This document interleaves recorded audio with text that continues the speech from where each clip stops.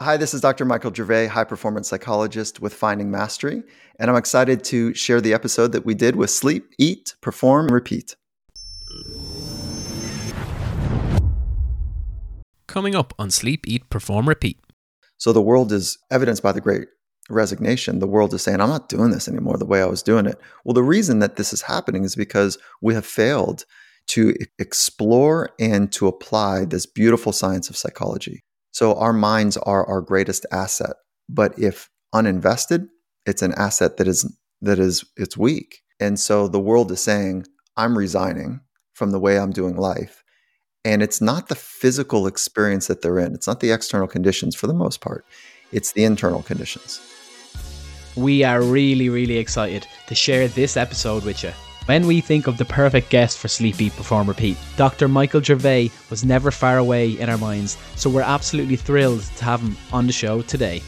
Michael has also generously given the listeners of the show the opportunity to win an exclusive prize. He's given away 2 places on his online course, Finding Your Best, which is a true masterclass for your mind. It's a course curated by high performance psychologist Dr. Michael Gervais, but also by NFL head coach Pete Carroll.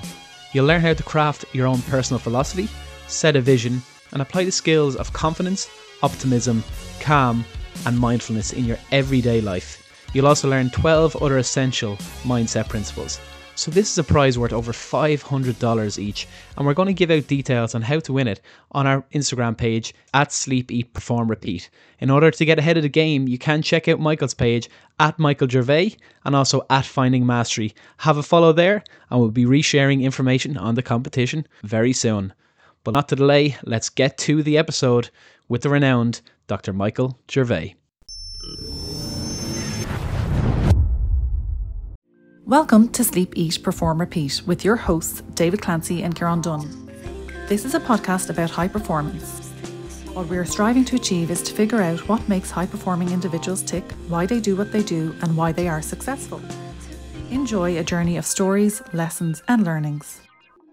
Today we spoke with Dr. Michael Gervais, performance psychologist, host of the Finding Mastery podcast, and co-founder of Compete to Create. As a licensed psychologist and industry visionary, Dr. Gervais has focused most of his time on people at the top of their game, from the NFL Seattle Seahawks and NBA players to Olympians, military personnel, and corporate leaders. Spending years in the trenches of high-stakes circumstances, Dr. Gervais has developed clarity for the tools that allow people to thrive under pressure. He's a published peer-reviewed author and an internationally recognized speaker on issues related to high performance for those who excel on the largest stages in the world. Compete to Create is a mindset and culture accelerant company with the mission of helping people find their best. The course, co-founded by Coach Pete Carroll of the Seattle Seahawks and Michael, focuses on mindset skills to help people become their very best. Michael often talks about how we can train our body, our craft, our mind. We are currently undertaking his Finding Your Best online course and find it fantastic. Today we start with the origins of Michael's surname, the culinary delights in his household. We dig into why alignment makes more sense for Michael rather than balance for high performers, personal philosophy, values, his feelings about legacy,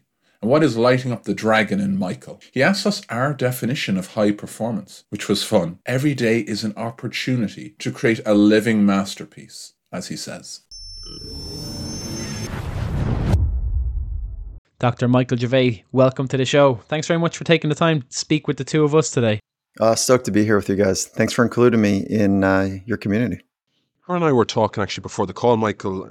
You know, us as Irish people are always very interested in history and where people have come from and Irish ancestry and so forth. And, you know, we like to claim a lot of you over here, certain presidents like Biden and JFK and Obama, of course. But we're curious as to the origins of your surname, because that's what really stood out to us nearly when we were doing the little bit of prep for the show today. Oh, yeah. Thanks for asking. I don't get asked that often enough. So I've got some Irish roots, as you might appreciate, but not indicated by my surname. So the surname is Gervais, and we did a whole family dig, or our family did a dig into where that came from. And come to find out, it's obviously a French origin.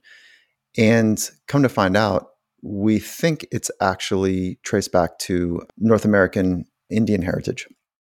So how could that possibly happen? Well, so the name Gervais was French Canadian, and there was tremendous, dangerous times for American Indians at certain point in the U.S. And so we think our ancestors adopted the name Gervais to be able to get over the border. And so Wow. we've got some Native American roots. We've got on the other side of my family, it's Italian, and then Irish. So, but the name is a bit of a mystery because we don't track back to kind of the origins of France. Molto bene, Michael. Molto bene. Some Irish hardiness as well. Yeah, we don't lack passion and like a little kind of inner fire. We do not lack that in this family. And Michael, what would be the go-to dish of cuisine in that household, considering the lovely mixture of gastronomy and culture? For me, I mean, the Italian. I identify with my Italian roots more than the others, just because my grandfather took such a large presence in my life, and he's Sicilian. And then my wife is Cuban, half El Salvadorian. And so I think we have more Cuban meals in the house than we do Italian, because I'm not chefing things up like she can and her family can. So that would be the go-to. Yeah, it doesn't sound like anything's wrong there. Cuban and a mix of Italian. Like I said, the fire's unreal over here. So you grew up in Warrington, Virginia, a small town. Is that right? Yeah. And so that was a really small town. Dirt roads, no streetlights. Neighbors were a long way away. We had like 30 acres behind us in our yard. And so it was definitely Spartan. And we learned a lot from the land. And my parents in the 70s were kind of the classic, let's drop out of the city and go find ourselves. And so they found themselves and I guess me in a small little town called Warrington. It was awesome. It was a great place to grow up. What was the value of growing up in that small town approach? And did it inform much of how you live your life today? Well, I didn't know it at the time. I was just a little rug rat, running around kind of in the bluegrass hills in Virginia, which are, they're beautiful. But my parents were very laissez-faire. And so rules were infrequent and they're kind of like Italian road rules. They're just more suggestions, Yep. Right? So there are very few rules, but Mother Nature is an incredible teacher. And so I had to figure out at a young age how to be attuned to be able to, not get hurt and kind of whipped around by the consequences of Mother Nature. And I'm talking like at 5, 6, 7 years old. And so there was, just looking back, it was an incredible way to dig my toenails and fingernails into the dirt and figure out what Mother Nature had to teach. And so not that long, it was like 13, we moved to California, and it was definitely a culture shock. And then the speed of the city life was definitely like, whoa, this is different. People are different here. They don't kind of lounge and chill. They're actually really motivated towards something along the sides of social climbing or business development, or like there's all these other motives that I had to figure out as a 13-year-old kid. With regards to the navigation there, I mean, we're always talking about speed of life and people being busy, stuck in your work, as it were, especially when you're all go in a professional sport environment or in that kind of high pressure corporate world. Michael, what's it about striking the balance? Like, how can we find that balance? Well, I think I'm not sure the balance. I don't know how to teach from balance. So I'm probably not the right person there, but I can teach from alignment. I can teach from being able to harmoniously work with the speed of the present moment. And so I can definitely pull the covers off of that and get into it. But balance, I actually don't know anyone that has balance. In elite sport, it is, and big business, it is fast. And the amount of time required to meet the demands and meet the opportunities and challenges, it just deeply requires an all-in perspective. So when I think of balance, I think of it to be a mythical ridgeline. Like it doesn't, I've never experienced it, so I don't know it. But the alignment thing is to line up our thoughts, words, and actions. And when we can line up our thoughts, words, and actions in any given moment, then we are not pulled. And there's an alignment, which is like the tensile strength of alignment from a psychological perspective is remarkable. And so our work is to know what optimized or ideal thoughts, words, and actions are, and to line those up. And so how do we do that? Well, first we need great awareness of what's happening on the inside, and so that we can eloquently manage the external demands. And if you have that inside out, outside in perspective, and you're working from both, the present moment is like a raindrop. Just follow the analogy here for a minute with me, is that as a raindrop drops, at each segmentation, it's a new moment. And it doesn't quite hold true because eventually a raindrop hits the ground and it's over. But so too is at least our physical life. But then it transforms into something else. So in one level, it does hold, and another, we don't know what happens after our physical life ends. But if this raindrop is dropping, then our job is to be on time with the dropping.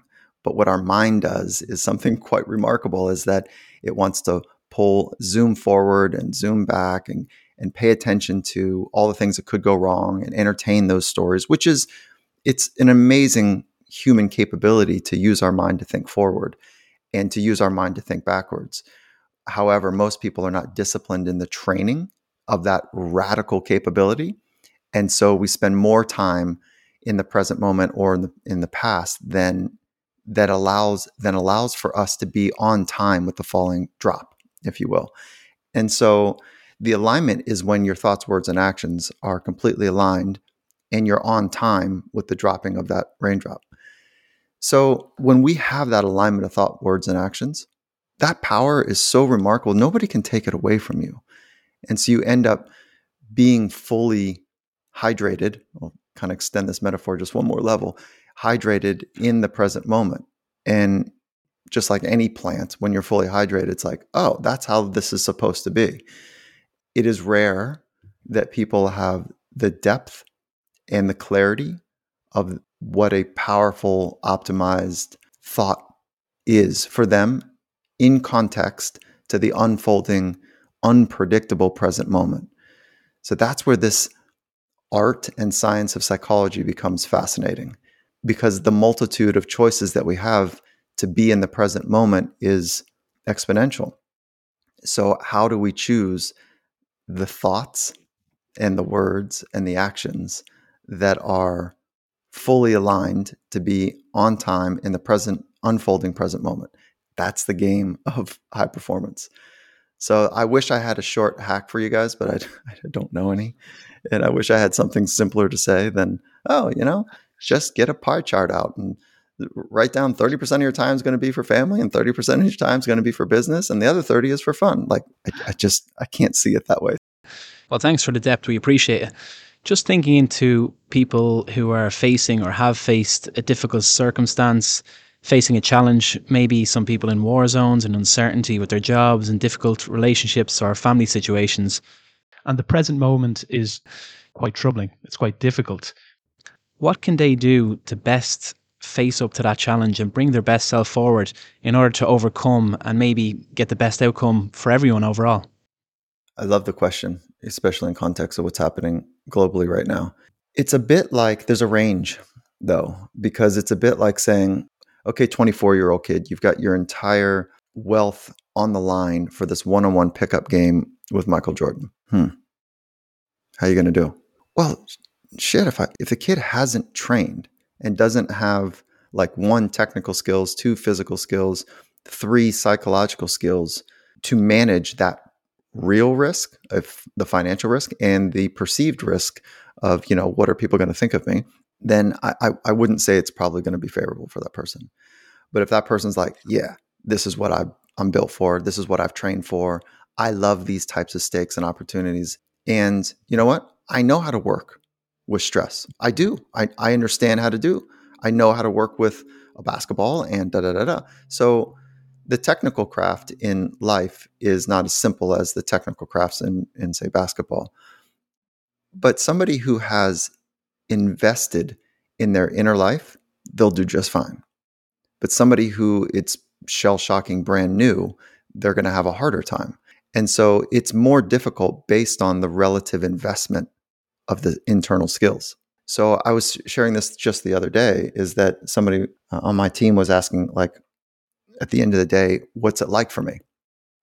And I say, some days I'm tired, some days not, but more days than not. And I'm answering emails at 10 o'clock too, just like most people that are trying to build something, is that I think I spend far less energy throughout my day because I'm able to make some choices on how much to allocate from a resource perspective. And I over-index in recovery so that I have available resources, available horsepower to be able to meet the demands, the challenges. So there's a two-part question. One is it's commensurate based on the internal resources that you've invested in. If you've got incredible internal inventory of resources, you're probably going to be just fine. It doesn't mean it's not easy. Doesn't mean it's not difficult, but you'll probably be just fine. And then the other is, over time, the resource required is a depreciating asset. So we must replenish our internal resources from an energy standpoint. And that's why you guys would recognize in high performance sport is that we spend much more time than most people would recognize talking about the science and the art of recovery. In elite sport, and just holds true with big business, is that recovery has a place at the high performance table. And 10 years ago, it maybe had a chair, but it was dusty. It was like a chair at the end of the table, rarely used. And now it is so much, the science is better, and the appreciation for the need to deploy best practices to recover, especially in the speed of our modern living, is people are waving their hands in sport, in business, and outside saying, hey, listen, I need to figure this thing out because I'm going to bed exhausted for the last 5 years as opposed to the last 5 days, maybe. So there's no more of a dusty chair and it's more of a lazy boy recliner. Like that's where we're getting. Yeah, that's good. But yeah, Michael, to your point, and obviously there's a lot in your course that talks to recovery and sleep and all those things that we kind of can control. We'd love to dig into, you touched on energy, Michael, and we as physios can understand recovery. It's kind of how we're wired. But when you're busy and you're building a business, like you are, like we are, like a lot of people listening to this are, you say yes to certain things that probably give you energy, but you have to say no to other things as well because you can't do everything, especially to a high level. So how do you figure out what to say yes to and what to say no to? I will share a model that I use to be able to make decisions. So I'm a fan of systems thinking and frameworks for decisions, but never at the cost of intuition and never at the cost of, gut feel about something. But frameworks for the most part are really valuable. And then I'll share like an asterisk in this is that I say yes more than I say no. And so that is something that me, my family, and my team are always working on, is that as a lover of life and a lover of opportunity, I can see good in so much. And I'm excited as a general way of living. And so I think that I can do more than maybe time allows or energy systems allow. So I'm probably not a great teacher of this. Folks that are listening that know me are like, Jesus, you say yes to everything. And we're trying to constantly figure out how to shovel 10 pounds of stuff into a 5-pound bag. But so here's the framework. It's quite simple. I need 2 of the 3. And if I can get 3 of these, it's a home run. So think of a Venn diagram. Is the decision that I am working to make, does it have the potential to make massive impact? So if it has the potential to make massive impact, okay, cool. The second is it going to be fun? So that's a selfish thing. Like I want to spend time in an enjoyable, fun way. And then the third is the economics. So is it going to be meaningful? Is it going to be fun? Is it going to make money? And if I can get two of the 3, it's usually a yes. And so if it's meaningful and fun, I'm probably going to say yes. If it's financial and fun, I'm probably going to say yes. And then if it's meaningful, fun, and financial, I'm putting all of my resources against it. And so that's the simple framework that I make. And then if you drill down one more level, the speed of that decision is based on one-way and two-way doors. So one-way doors, measure twice, cut once. Two-way doors, just move with speed, because you know what? You can kind of reverse it back. And so those are the 2 basic frameworks that I use to help with decisions. That's brilliant. Thanks. Look into decision making. And Daniel Pink released a book recently, The Power of Regret, and how our regrets influence what we do next, our actions and thoughts that follow. What would you recommend to people to how to frame decision making around what they've done in the past that they might not be so proud of? Yeah. So when I think of regret, it is a circular experience that takes place that quietly or aggressively haunts. And so I understand what he is working to do. And he's actually coming on the Finding Mastery podcast. I think we're launching it in 2 weeks. So Excellent. I understand the power of regret. However, there's a first principle that I've worked from for most of my adult life, which is that people say, well, okay, how? How do the extraordinaries do it? They know their pain. They're in touch with pain. And so pain is one of the most significant reasons why we change. Many of us are so busy and so terrified of dealing with and exploring and getting to know difficult emotions, a la pain, that we never get to that place. So we kind of stuff it away a little bit. It sounds so 1980, wobbly psychology, but the idea is that for regret is like, no, take the time and get in touch with the pain, the choices that you've made and the ones that you didn't make, and feel that pain so that it can inform the next opportunity that is close to what you did or didn't do as an action. So for me, to answer specifically, it sounds trite, but I don't have regrets because I spend so much time, even like my wife and I and my inner circle, to spend so much time, my mentor and myself as an N of one, to really examine pain and to get to the truth of like, ooh, this stings. So shit was buried for me for a long time. And I'm saying into my 30s. And then I started going, okay, wait, there's a mechanism to deal with this. And that mechanism is the introspection that comes from having the courage to share what is truthful inside, to either a journal, through a process of meditation, and or through somebody that holds wisdom. And I'm trying to practice all three. And so now I've got a much faster flywheel to get to what pain offers, which is accelerated growth. So regret is this rumination, kind of stuffed away, emotional, difficult experience. And then when you examine and get to know it, there's freedom on the other side, literally freedom. And so for me, like the regrets that I hold are when I harm others. So when my actions or inactions harm others. And I've got a whole host of them that I've experienced in my life. One of the brilliant steps in the 12-step program, I'm not a recovering or an addict in any way, but although my wife and I were exploring the other day, like, am I a workaholic? So we're kind of taking a look at that. But the idea is to get in touch with the people you've hurt and to reach out when appropriate and to apologize. That's really powerful, to free yourself from this inner circle loop that takes place, regret, shame, and guilt, where it just kind of keeps, it's almost like a joke. It just kind of keeps banging you on the head, and it circles around and bangs you on the head. And so if you can get out of that loop by examining it and taking action, there's freedom on the other side. So for me, it's anytime I hurt somebody, it's usually with words. And so the artistry of my science is to attend to words. And so I want to hold that with great significance. To touch on words, Michael, and we're both bearing fruit of going through your course and learning about ourselves. Thank you, Doug. Through the whole process, which, thoughts, words, actions, clarity, conviction, trying to find a word that sticks out from a video that really is enveloping a process. The piece that's jumped out to the two of us, and we were touching on it earlier, the personal philosophy and finding an alignment to that. And of course, you've spoken about it, you've written about it, and it's obviously part of your course and a huge part of that. But there's no doubt about it, our listeners would get so much energy and value from it, especially when stuff comes up, be that good or bad, how to live with that, I suppose, that guiding light, as it were.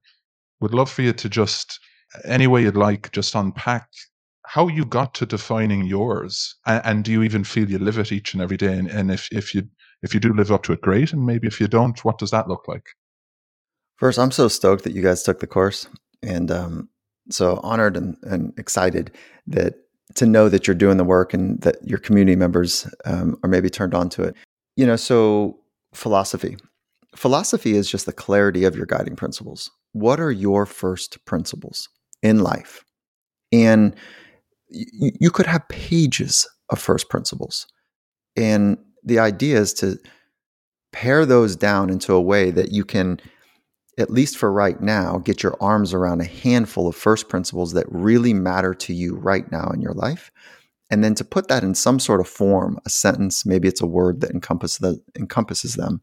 And then from that clarity, to live with conviction against that requires mental skills development. So from clarity to conviction, as you mentioned, and those that live with conviction they are our heroes. They are the ones that change the world. Gandhi, Mother Teresa, Nelson Mandela. Yeah, and the list goes on. Jesus, Buddha, Confucius. The list goes on of folks that had incredible conviction everywhere they went. And it's because they were so clear with the first principles. Then they had the mental skills to be able to back it up. And so that process of going from clarity to conviction and to develop the mental skills is something that's available to every one of us right now. And it's not easy, though. And I'm mindful when I say that out loud because it's wonderful, but it does require working with the invisible. And the invisible is somewhat tricky. And so the invisible is like your thoughts, right? And so if we can go from thoughts and get them out onto a piece of paper somewhere, then we're taking the invisible, all of your thoughts that are banging around inside, and then to externalize them on a piece of paper so that you can wrestle with them and look at them and go, wait, if there's a forcing function exercise to say, what are my first principles? What are my guiding principles? These are them. Can I poetically get them into a sentence or two so that I could practice it? That's it. And then you will get challenged. If let's say a first principle for you is nonviolence, or a first principle is kindness. When you go into the environment where, let's say it's fast paced, there's a bit of aggression, there's some hostility in it, and you're getting double tapped, you're looked at in a way like to defend yourself. And all of your resources and your intuitions are like to get on your front foot, to kind of raise your shoulders a little bit and square up and be like, and then you go, wait a minute, first principle, kindness. Okay, hold on. Let me get over the center part of my mass. let me actually have my eyes turn up a little bit here instead of like squinting down. And let me work from my heart. And so if you can do that, then you're living in alignment with your first principles. And then we go back full regret that when we're off mass from our first principles, even if we haven't written them down, but we're just like, oh, I don't like how I did that. Well, that's where we start to find regrets. So that's also why we need the psychological skills and the mental skills to be more calm, to be more aware of our thoughts and emotions, to have the confidence to go into a situation where we're not knocked around by the external world, but we have that private, quiet knowing that we adjust well. That's what confidence is. Like, I think I can do that. I think I can muster my technical skills and my psychological skills to meet that challenge. I think I can. It's not, oh, I know I can, because that's bullshit. We don't know we can because we've never literally been in that moment. Unless, of course, there's zero challenge in it. My 13-and-a-half-year-old son, if we're going to have a dunk contest, I'm going to beat him. Is that confidence? No, that's just like a fact. So why don't we organize our world in a way that we can learn, just like some of the greats do, is they organize their world to run to the edges of complicated, high-pressured opportunities to work in those environments, because that's where the good stuff is happening. And it doesn't mean we don't retreat to high water. It doesn't mean that. But we need to go test ourselves, because if we can only be at peace at the mountaintop, well, shit. I need to find a sense of peace and fill in the blanks in the city. And then I need to find it in intense environments. And if I can do that, I'm working towards a living masterpiece. And that's, for me, that is a first principle, to work from, a living masterpiece. Jumping back to your last point about your wife and yourself exploring that you may be a workaholic, when are you at your best? When is Dr. Michael Gervais really firing on all cylinders, finding that alignment that you mentioned at the start of the show? And hopefully it's not just putting a poster on your son outside in the dunk contest, but where do you feel like you are bringing yourself truly, and when you're aligning with all of that? Well, if this will sound a bit trite, but I'll give her a go with you, and you guys push back however you want. Is that I am at my best when there's a feeling inside of me that has incredible fire, and that fire isn't overrun, and it's just burning really brightly. And so I'm at my best when I can harness that. And one way that I make that more concrete for others, because I realize that that's like, what is he saying? It's a little bit like a dragon. Dragons are like one of my favorite animals. And I get the mythical joke, about it, but like, I love it because they're protectors and they're aggressors, and they can breathe ridiculous fire, or they could just maybe blow a little smoke, or they've got, just this warmth fire. And so it's that harnessing of that fire. It's not being run over by the fire, and it's not having the ability to conjure up the fire. Like, I don't want to lose my dragon's fire. So many men have lost their fire. And I'm not saying something where this is dangerous territory in modern life, but so many men have lost it well before some of the egregious behaviors that we are more aware of now, well before that, because we have been taught in so many ways that the aggressive nature of humanity is completely wrong. Well, there are times when aggression is required.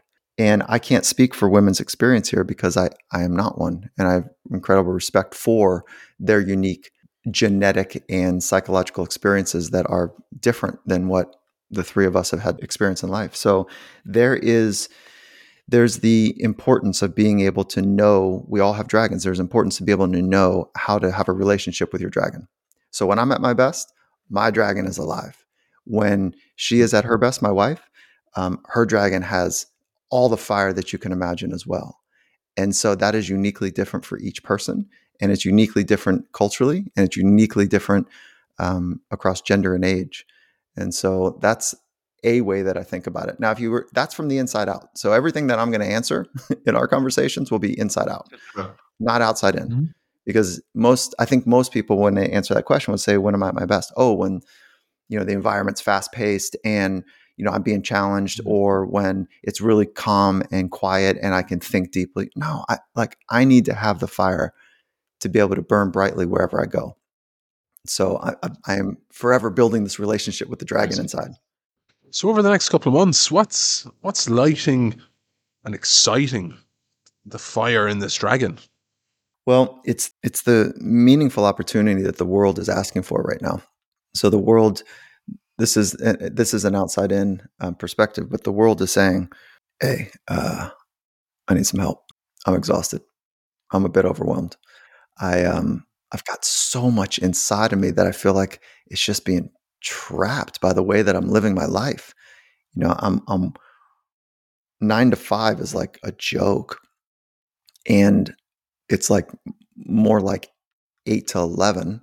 And I am trying to figure out how to have a relationship with my children, have a relationship with my future, have a sense of security in the bank, and to do meaningful work. So the world is evidenced by the Great Resignation. The world is saying, I'm not doing this anymore the way I was doing it. Well, the reason that this is happening is because we have failed to explore and to apply this beautiful science of psychology. So our minds are our greatest asset, but if uninvested, it's an asset that it's weak. And so the world is saying, I'm resigning from the way I'm doing life. And it's not the physical experience that they're in. It's not the external conditions for the most part. It's the internal conditions. I stay up at night thinking about two things. One is, can I make the right micro choices and invest in the way that I'm spending my time to be able to ring that bell for folks? Because this science is not overly complicated, but positioning the science and telling the stories and being in the right place at the right time to be able to capture the attention of as many people as we possibly can on how psychology works, that's it. And then the other thing that keeps me up at night is when I was 15, I was a mess. And so there's other 15-year-olds out there that are struggling. And so I wish that I had the awareness and the understanding of how to use my mind when I was 15. And so I think about those 15 to 19-year-old kids all across the world that are saying, hey, I'm a mess too. Say, shit, it's not that hard, but here's what you need. Here's what you need to invest in your psychology. And here's how to start. Something that's come up on the show a few times is the idea of legacy. We've had guests who wrote books on it. Is there a certain value creation or something that Dr. Michael Gervais would want to be remembered for? You've already given so much value with your courses, with your podcast, Finding Mastery, Compete to Create, The Warrior's Edge. Is there a position or something that you'd like people to say that has created a legacy piece for you? I don't think about that. I don't know. I really don't think about that. I am much more committed to solving what is important today. And I am not skilled at thinking about the future in that way. And I'm certainly not skilled about thinking about the future based on what people will think of me. For too long in my life, I was consumed with what people thought of me. This is one of the impetuses for the 15-year-old kid to be a mess. And so I am not interested in that. And so I don't say that callously, but it is a massive trap. I think it's a great constrictor for me and for most, I believe, to organize our life based on what others might think. And that's what legacy feels like to me. It's like, what are they going to think when I'm gone? What are they going to say when I'm gone? What's the legacy they'll leave behind? Well, I mean, so I don't spend much attention or time there. But I do have, when I do think forward, I think of the great opportunity that lies ahead of us as humanity is that we need to better understand how to have relationships with ourselves, relationships with each other, relationships with Mother Nature, and relationships with machines. The smartest machine is coming. And in 9 years, we will have a machine that is smarter than the smartest human. So we are pretty much failing at ground zero, our relationships with ourselves. We're not doing so great on relationship with others. Look what we've done to the planet. Holy shit, we're going to have smarter machines here. So the work that I'm deeply committed to is the relationship with self so that we can eventually have relationships with others, Mother Nature, and machines. So that's what I'm working towards. And I'm, again, not to be dismissive of legacy, because I think it holds power for some. It doesn't hold power for me. That's great. Thanks. And for a man who's really been at the forefront of high performance, elite performance for such a long time, and for someone that really understands how to train your mind to a high level to improve those mental capacities, as it were, as you've touched on today, we've learned loads from you, as have many. We always have a final question. We finish each and every one of these shows, Michael, and that question is, what does high performance mean to you? Do you ask that to everyone? I think all but one. I think it was 161, yeah. Yeah, and we were a bit gutted then with the track record and we were like, oh, that's a bit of a blemish. They won't even notice. But we've been doing it for a couple of years now, and that's kind of how we finish, yeah. If we're going to write a book, we'd have to have something that everyone said. That is awesome. Yeah, good. I can't wait to understand your definitions of it. So for me, high performance, let's pull it apart a little bit. Performance is the ability to express. And then, so high performance is the ability to express towards mastery. This is why I'm fascinated by the concept. Being able to perform is about expression, and being able to perform also has the ability to be able to express in a way that there's a time restricted, demanding environment. And so some people call it pressure, some people call it opportunity, some people call it challenge. So the idea of high performance is being able to meet the challenge and the opportunity at hand in a skillful way, and to be able to repeat that and set over multiple conditions. So for me, high performance is, if we're not careful, is a performative aspect of life as opposed to a expression of core principles, of core skills. And so I'm far more interested in the expressive part than the performative part. He was thinking about that last night, Kieran. Definitely. That is one of the best we've had. Michael, mine is, and not to play on the raindrop analogy, we're Irish, so we can relate. It's going to be raining in about 10 minutes anyway. Presentness. and you kind of pulled it in earlier, but that's actually leaning into the philosophy that I've unpacked in your course as well. I think being present as a dad, as a husband, as a business partner, as someone speaking on a podcast, writing a blog, if I'm not all in with what I'm doing, treating a patient, then the work or whatever that is suffers. So I really feel that's what high performance is to me, to whatever I'm doing, to be locked in, focused, nothing else matters. That's when I give my best. So that's what it means for me anyway.